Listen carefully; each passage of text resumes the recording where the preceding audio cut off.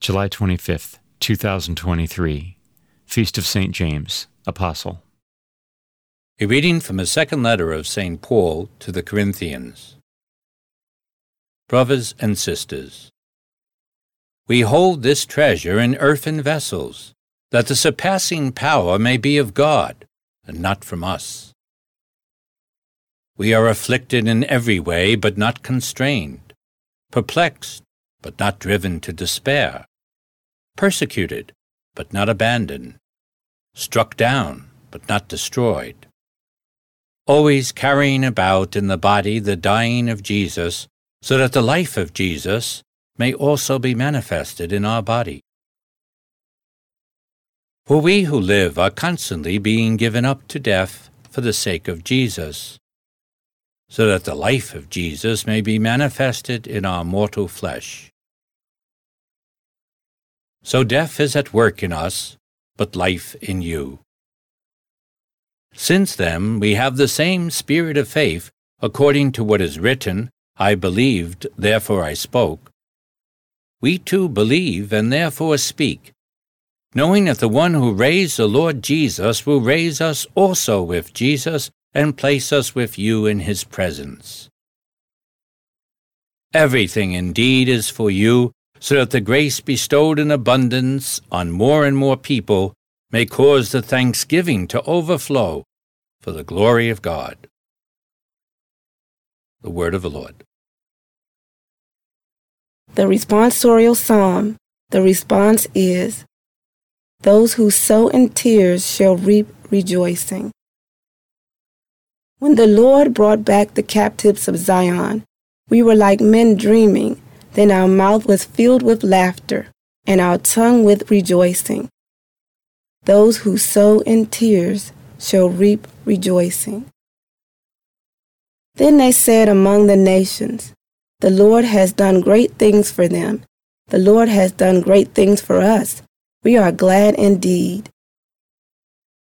Those who sow in tears shall reap rejoicing. Restore our fortunes, O Lord, like the torrents in the southern desert. Those that sow in tears shall reap rejoicing. Those who sow in tears shall reap rejoicing. Although they go forth weeping, carrying the seed to be sown, they shall come back rejoicing, carrying their sheaves. Those who sow in tears shall reap rejoicing. A reading from the Holy Gospel according to Matthew. The mother of the sons of Zebedee approached Jesus with her sons and did him homage, wishing to ask him for something. He said to her, "What do you wish?" She answered him, "Command that these 2 sons of mine sit, one at your right and the other at your left in your kingdom."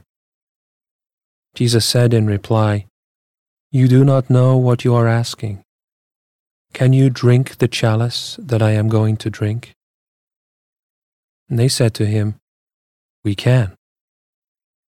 He replied, "My chalice you will indeed drink, but to sit at my right and at my left, this is not mine to give, but is for those for whom it has been prepared by my Father."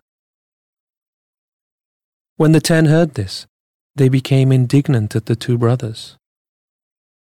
But Jesus summoned them and said, "You know that the rulers of the Gentiles lord it over them, and the great ones make their authority over them felt.